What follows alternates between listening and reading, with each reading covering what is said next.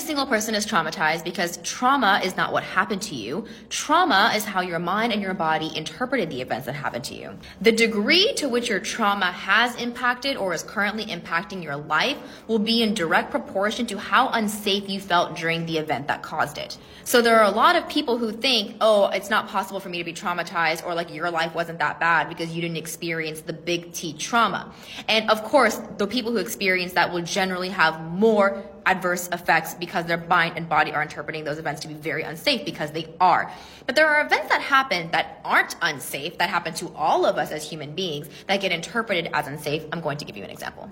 Let's say that you were a little kid in the 1st and 2nd grade and your parent was late to pick you up. This is the first time it's ever happened. You have no idea where they are, and you begin to associate that feeling of being left behind with abandonment, unlovability, and frankly, fear. You're afraid that your parents aren't going to come and pick you up. Now, this event in and of itself is not actually inherently unsafe. There might be another kid whose parent is also late to pick them up, but they're not interpreting this as an event that's scary or bad.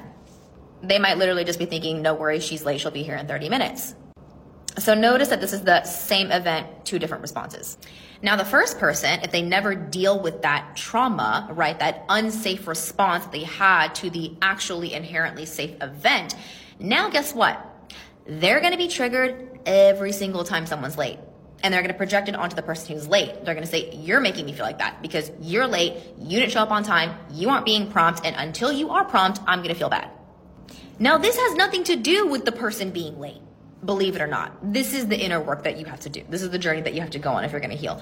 Nothing to do with the person being late.